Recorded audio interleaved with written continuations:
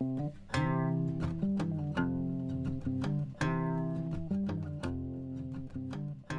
everybody, welcome to Heterodox Americana. This is a show about thinking outside the box and examining the conventional wisdom that informs how we think and shapes how we see the world around us.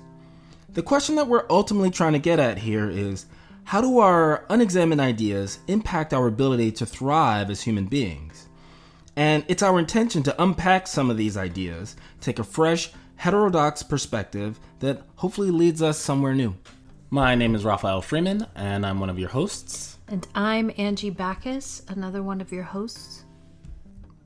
I guess I want to start by apologizing for how late we are in this particular episode. We're a day late, and we were a day late last week too. Last week we had an issue with the server, our platform, and this week there was an issue with the world falling apart. It's coronavirus.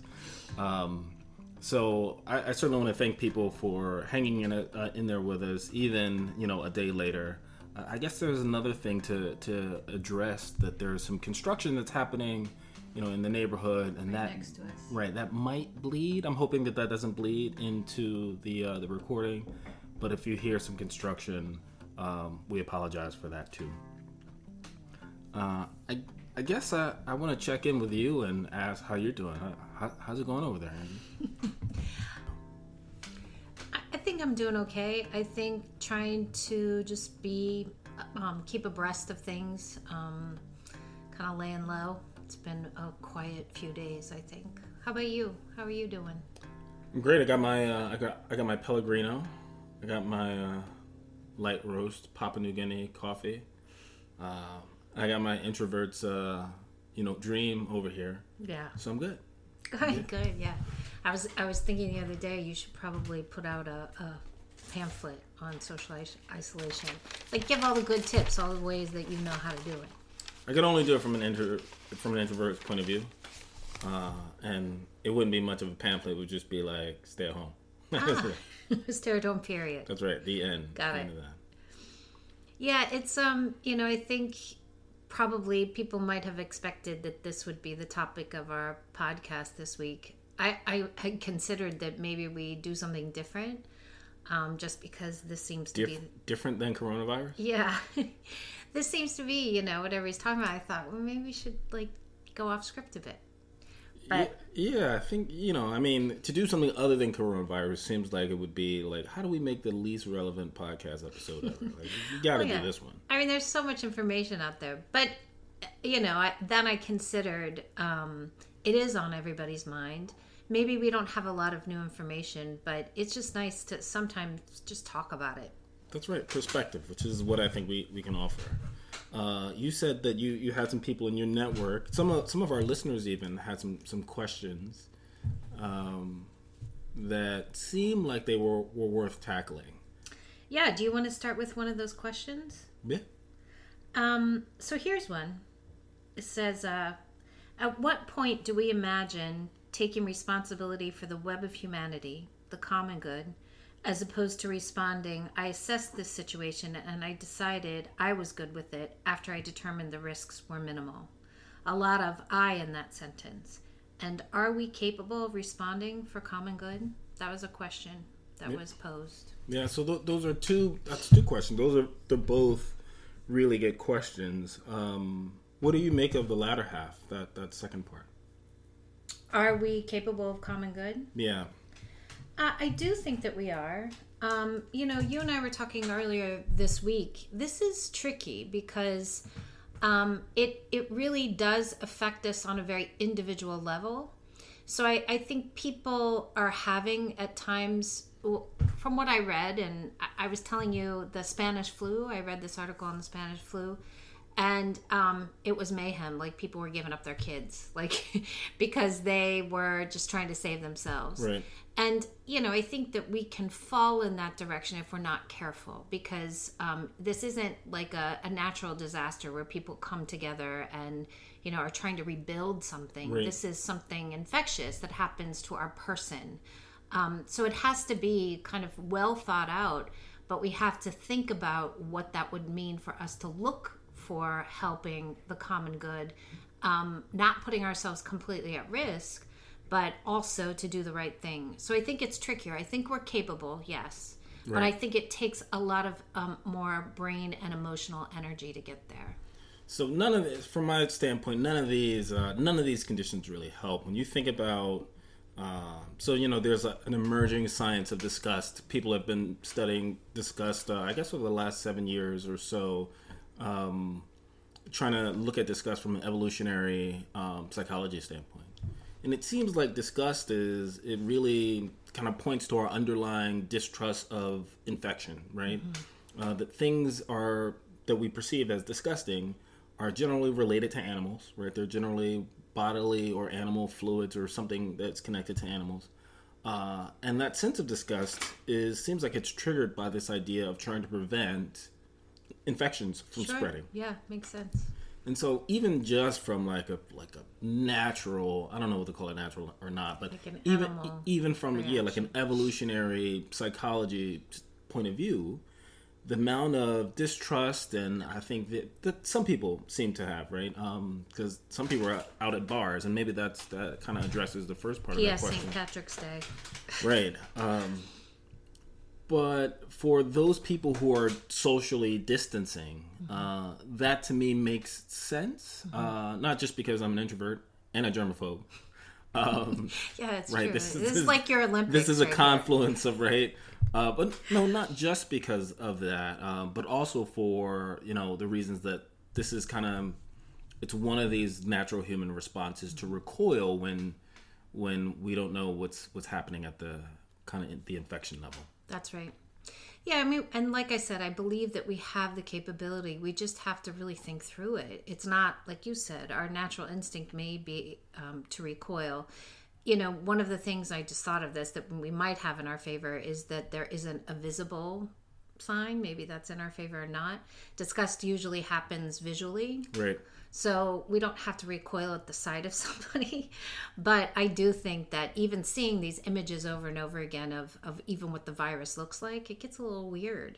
Yeah, and I'll tell you, the visual signs, it would probably be helpful if there were like a really perceptible threat as opposed to this invisible threat. But I had a friend who told me he coughed out in public once, and he said he cleared the entire sidewalk. Like, people were like, "Whoop, let me get my distance." So there's some of that's happening. But in some ways, I think if we look at the people who aren't doing the distance, like some of the people are like, business is normal. Right. Which I think kind of goes to the first part of this question. Who are these people who have decided that they have made an assessment, and that as far as their risk assessment goes, they're okay with taking the risk? I'm going to buy these tickets for cheap. Or I'm going to get on this bus full of drunk people for St. Patrick's Day, and we're just going to party anyway. Like, who are these St. Patrick's Day, revelers? And, is it irresponsible? That kind of behavior. Well, you had even mentioned, you were reading something the other day out loud about somebody in Philadelphia. I guess they have this bar crawl. And particularly in this neighborhood in West Philadelphia, because we're so close to University of Pennsylvania, and some bar owner was saying, "Yeah, we're on. Drink your beers. That's why we're open. Yeah, come. Pour out in numbers. Let's do this party." And that, to me, when you read that out loud, I had a really kind of, I don't know if it was anger, something akin to it. I just thought it was just so selfish. Yeah. I do get these businesses losing money, but at the expense of, lives or getting people riled up around, let's just make fun of this. That to me is just so irresponsible. So I agree with you. I think it's amazingly irresponsible. This is one of those cases where actually leadership really matters. I generally expect the divide to happen along different ways. So there are loads of people who lean conservative, and actually there are lots of people on either side of the kind of political thinking who aren't taking it super seriously. So the question, I think, in some ways, is like,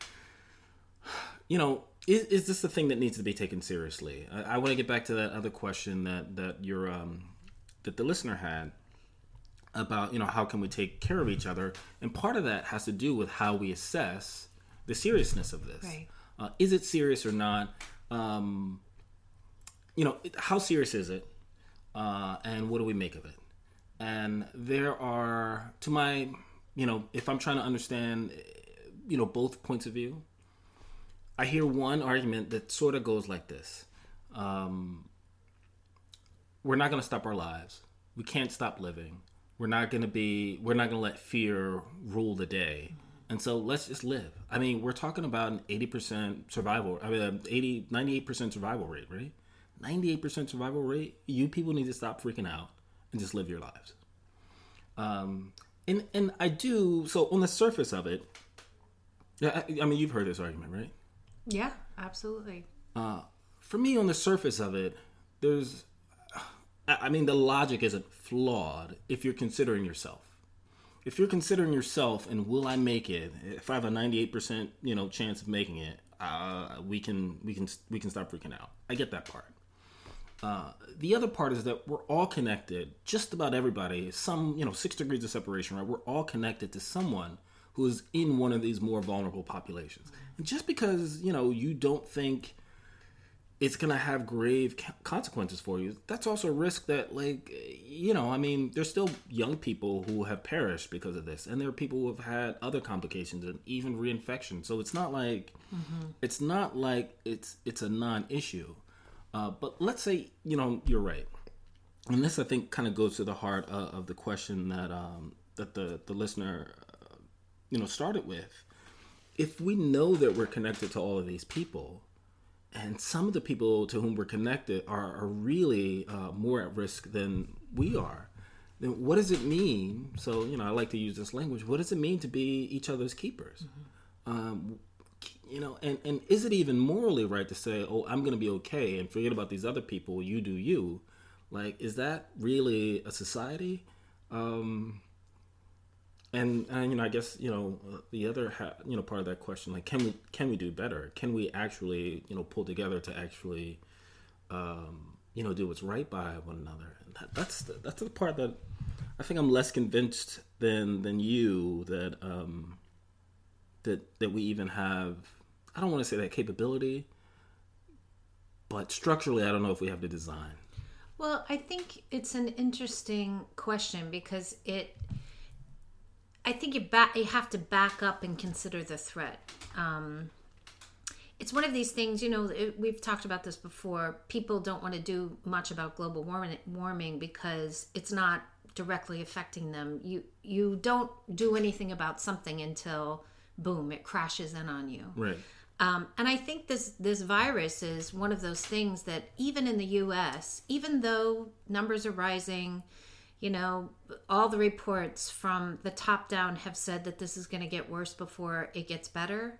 I think particularly in the United States, it's tricky to think of things on a more serious level. We are a country that usually comes out shining in some ways.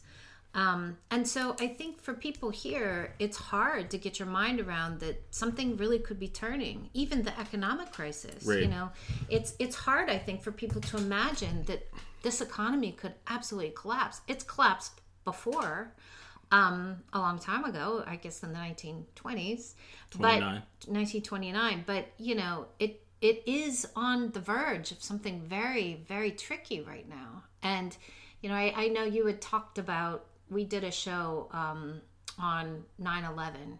It was a show that we mentioned 9/11. I can't remember if it was a complete show about it. But you had mentioned how for you, growing up in a neighborhood in which violence was kind of par for the course, and had seen so much disruption and destruction, and being, Black in America and experiencing some of these hardships that a lot of people don't experience when 9/11 came, even though you could observe that it was a tragedy, you couldn't quite get your head around how everyone had felt, like things had collapsed so much. I kind of see that similarly. I don't know what you think about this, but it's something like that. It's like, I think because we've not really dealt with something on this scale, the people they kind of laugh it off. They think that it can't happen. I think that's right. I think people's so, if you're just how do we assess any situation, right? Especially if we're not experts. So if you're an expert, obviously you have more tools to kind of assess what's going on. But let's assume that most of us are not epidemiologists. I know I'm not. Nor am I. So if you're not that, and if you're not even kind of connected to that world, let's say you're a research physician or just you're a doctor, you understand this world a little bit better. If you don't have that level of expertise, then what are the things that you're using to kind of guide your decision making? And for me, this is the kind of crux of the question. What are those mental tools? And I think, for a lot of people, what you really want to hear is that everything is going to be okay. Right. I certainly want to feel better. I think lots of people want to feel better. And I've heard lots of people who are pulling for an answer. It's not a clean answer. It's not what I would consider an honest answer. They're pulling for the answer that they want. And the answer that they want is everything is going to be okay. Right. But there's something that's underneath that in terms of how do we make this assessment. If you're making the assessment based on your life experience so far, generally the way things have happened in our lives is everything is okay. Everything goes back to normal. Like, it's going to be okay. And we've had an entire life, like most of us, right? Our entire lives has been, it's all going to work out. But everything works like that until it doesn't. And this to me seems like, unless you have something else to compare it to, this is not really the type of thing where your own life experience is actually going to inform you in a meaningful way. And so you kind of have to dig through the history crates a little bit to get... So I think Spanish flu is a really good example. I think avian flu is a really good example of and this is with like way less world travel. So if we're looking at that, then the seriousness starts to look a little bit different, not in terms of survivability, right, but in terms of all of the type of infrastructure and social collapse that's going to follow. We've never, not a living person alive right now, or maybe they're 105 years old. But mostly there's not even if they're that old, like they don't remember. So there's not a person alive who actually remembers what it's like to go through something like that. We've never seen anything like this. Well, and I think that is what is eluding people. That, even the responses that I see on Facebook or the remarks are calm down. There's somebody posted something about a doctor that said, I've been through, pandemics before. I've worked in, he used the word slums in somewhere. I've dealt with Ebola, and he said, the panic that you should have is one of overreacting. And even as I was reading that, I thought, but we haven't had this. This is this is what people are saying. This has not happened in our lifetime. Right. So even if he feels like he's had a lot of experience with what's going on, he hasn't. And that's the mistake, is to believe that this is just the ordinary fare. You were mentioning wanting to hear it's going to be okay. I felt myself doing that this morning with Dr. Fauci. I guess that's how you say his name, Fauci. Yeah, he was speaking, and he said, "Well, I'll give you the prediction." And he said, and I said out loud, "Oh, I hope it's hopeful," or something. And he said, this is going to get really bad. It's going to get a lot worse than we think, and it's going to get bad before it gets better. He's not predicting that there will be 1.7 million U.S. deaths. That's what's possible. Right. And so it was this moment where I was waiting for what I'm so typically used to hearing in this country. Oh, it's going to be okay. We've got this. This is under control. We know what to do. We have all the tools. We have the infrastructure. We're going to be fine. That's not what I'm hearing this time. Yeah, I don't think so. I don't think that it's going to be fine. In terms of survivability, right? In terms of my heart is going to continue to beat, obviously that's not going to be a problem for 98% of people. So, if you're a listener, you already know your odds, right? But it's not about your heart stopping. It's not about you no longer being on the face of the planet. It's really about all the things that follow and the way we'll have to navigate society after that. It's going to be amazing. And that's really where it's going to get tough. That's where I think lots of people don't have even an expectation. So, a good friend of mine, Mark Lamont Hill, he said once that something that I really liked. He said most people have an easier time conceptualizing the end of the world than they do the end of capitalism, right? And so put that to the side. I think that part is true. There's still lots of people who can't really So this is going to sound like fear-mongering and alarmism, so let me dial that back. The type of social collapse that seems like it is very possible, I won't say inevitable and I won't say likely, but there's a type of social collapse that is possible, and we already see it in the supermarkets. So the supermarkets is like the prime example. This is why this doctor, so I'm ADD tangenting right now. I have ADD and I'm going to go on this tangent. This doctor that you mentioned was talking about the fear of paranoia, right? And how paranoia is its own thing. The one that I said I saw posted, not Dr. Fauci. We're not talking right, some other doctor. He was talking about Ebola. Right. And you know, if you have Ebola experience, and that experience is in, let's say, Africa, and not in an industrialized Western country, then in some ways your understanding of the disease makes sense. But I'm not sure, and this is not necessarily a doctor who isn't an epidemiologist. This is probably not their area of expertise, but unless you're talking about a Western city where the majority of people actually go to supermarkets for their food, then we haven't seen this kind of breakdown before.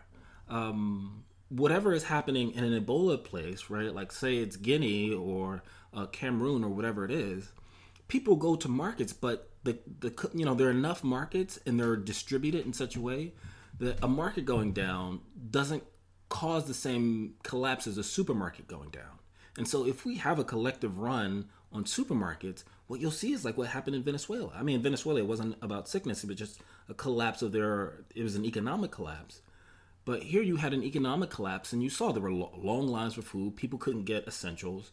And that for me is the bigger threat. It's different because we have a much more densely populated city, supermarket driven kind of society. Right. Yeah, and I think there is something to say around keeping the panic low. A society that starts to, respond with these knee-jerk reactions, stockpiling, hoarding. I've seen reports about stealing, hospital masks. Right.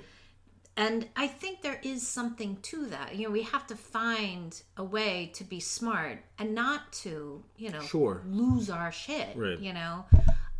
Staying together with, the information and doing the right thing. That's what we need to do. The panic isn't necessary. And I you hear, capitalism gets the best of everybody when you have, I guess it was the guy in Tennessee that bought up, thousands of $17,000 worth of hand sanitizer. Yeah, and can't sell them because Amazon wouldn't let him price gouge. But, that kind of stuff, that's crazy. Right, so that's the thing. Even that mentality is part of the problem with why we can't take care of each other. Because some people are like, hey, can we pull together? And this other person is like, how can I profit off of this? Right. How can I profit off the people who, it's that, like, that's part of the problem. I want to divert a little bit to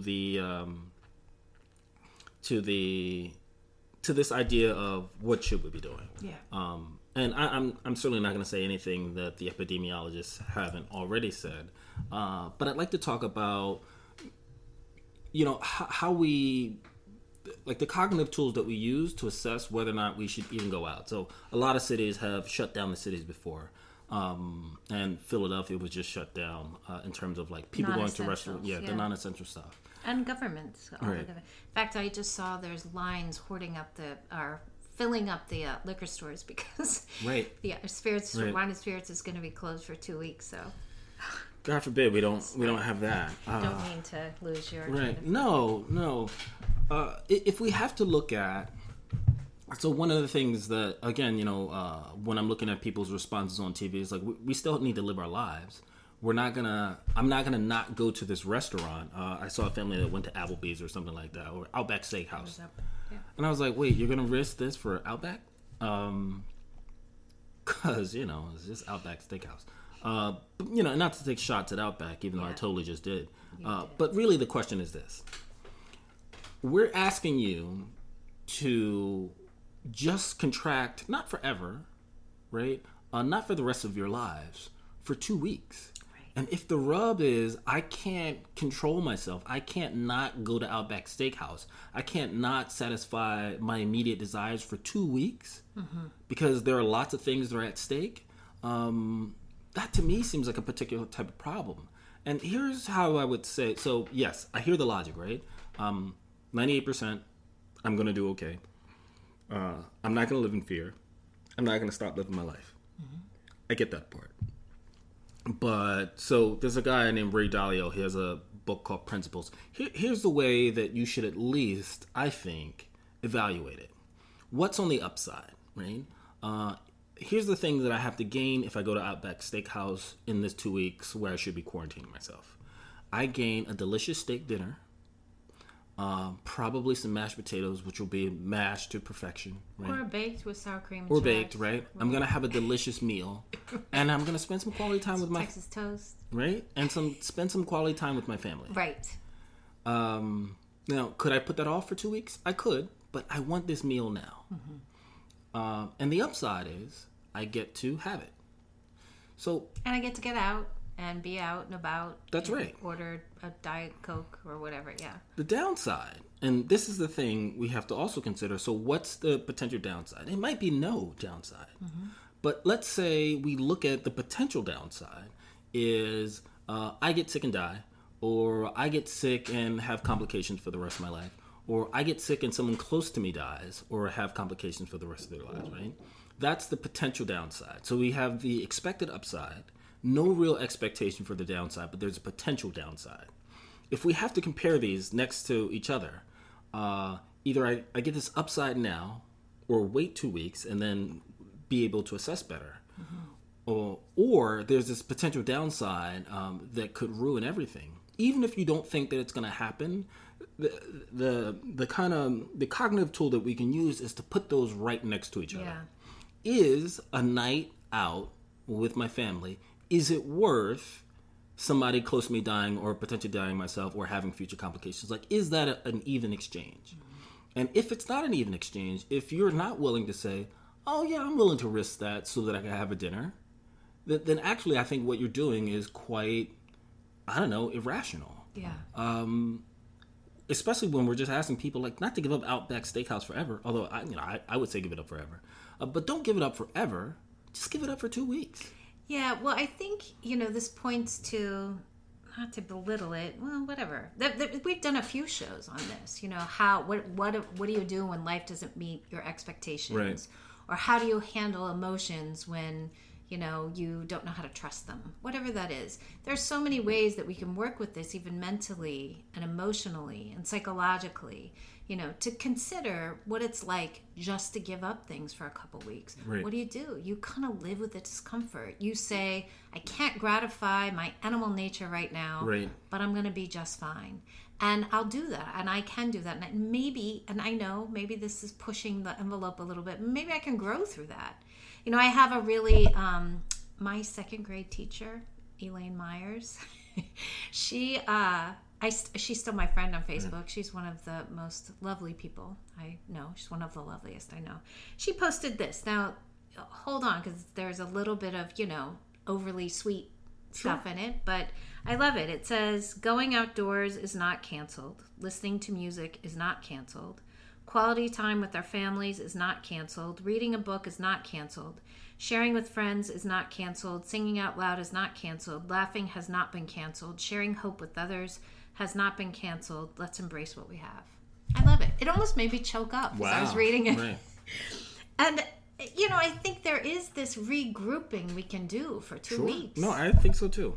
Figure out what to do with your household. For the first time, I think with my kid, I really have thought about what she's going to be doing with her time. I mean, in real concrete ways. Right. And it feels nice to kind of have an understanding. She came up and said it kind of felt good to be, like, quote unquote homeschooled. She was like kind of sinking into it. And not to, I'm not just painting this with a broad silver lining. There are very real threats, but if we're in the midst of this, how do we make this work for all of us and take care of each other? I like that silver lining. I think I feel, so ultimately, for all the gloom and doom that, is potential, I certainly feel more hopeful than not. And I'll tell you why. So if you had asked me 3 days ago, or maybe I'd say 2 days ago, if you had talked to me Sunday, I would have said, this feels like craziness. Craziness because of the social fallout, not necessarily because of, the amount of people who perish because of the disease itself. But it seems like the federal government and state governments have already started having conversations about how to relieve some of the economic, pressure that's going to be caused for people. And I think for me, this is a sense of hope. My fear was really, prior to hearing that, my fear was if there's already a raid on the supermarkets and, supermarkets are having a hard time replenishing, what happens as, people who are out of work and they have hungry children and they still need to go to the supermarket and they either can't afford it because they haven't been working, right, or the supermarkets don't have it and they didn't have enough, let's say economic leverage ahead of time to go stockpiling in the same way. What happens then? And generally, what we see happen in the world then is a really type of ugly behavior starts to emerge. Then we get looting, then we get like neighbors turning on neighbors and things of that sort. And without the government saying anything about stepping in, I was like, I hope it doesn't get like kind of crime. right. I said that the right way. You did. But listening to the kind of leadership response about really taking some of the economic burden off of people who are gonna need it the most, that to me is reassuring, and I think it's the right move. But I think it'll stand as a kind of socioeconomic buffer between the people who are going to be the most in need, and they won't have to engage in any kind of unseemly behavior in order to feed their families. Right. Yeah, I think that kind of hope is the hope we need. We need to consider how we're going to get through it, how we're going to take care of each other, while holding kind of the gravity of the situation. Right. And we can do both. It doesn't have to be outright panic. Right. And it doesn't have to be, I only live once, and so I'm going to go out and revel with the St. Patrick's Day drinkers. Right. There's a middle ground. Yeah, there's a middle ground. And so, I think wrapping this up is, that's the call. Yeah. Take care of each other. Trust really what's happening now, that it's real, but that, we're a pretty sturdy stock in terms of our being a human species, and we got that. We can do it. We can take care of each other if we're just wise. Yeah, just stay home. That's to take care of each other. Stay your ass home. Stay your ass home. Anyway, I guess we can thank the listeners for hanging in there with us, and sorry again for that it came out late, but we appreciate you hanging in there with us. It was the Corona delay. That's right. But we will talk to you in a week. We convene. Take good care. See ya.